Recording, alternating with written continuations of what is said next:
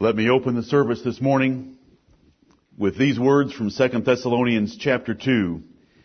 As our beloved brother Paul made a stark contrast and distinction between those that would fall under the deception of the man of sin and those that would be delivered by the gospel of truth.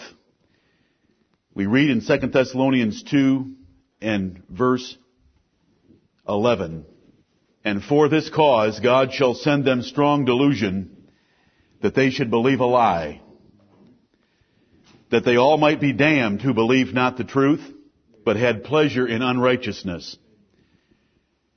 But we are bound to give thanks always to God for you, brethren beloved of the Lord, because God hath from the beginning chosen you to salvation through sanctification of the Spirit and belief of the truth, whereunto He called you by our gospel to the obtaining of the glory of our Lord Jesus Christ." Yes, amen. What a huge difference made among men by the God of heaven. Amen.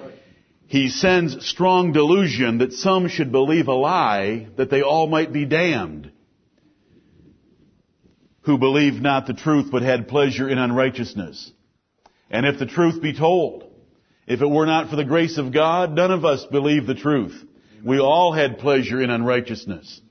And so the apostle says, but we are bound. We are duty bound. We have an obligation this morning to thank God always for His loving kindness to us that He showed to us in choosing us before the world began, that we would believe the truth and be sanctified by the Holy Spirit and made His children. Amen. Heavenly Father, we thank Thee for Thy loving kindness.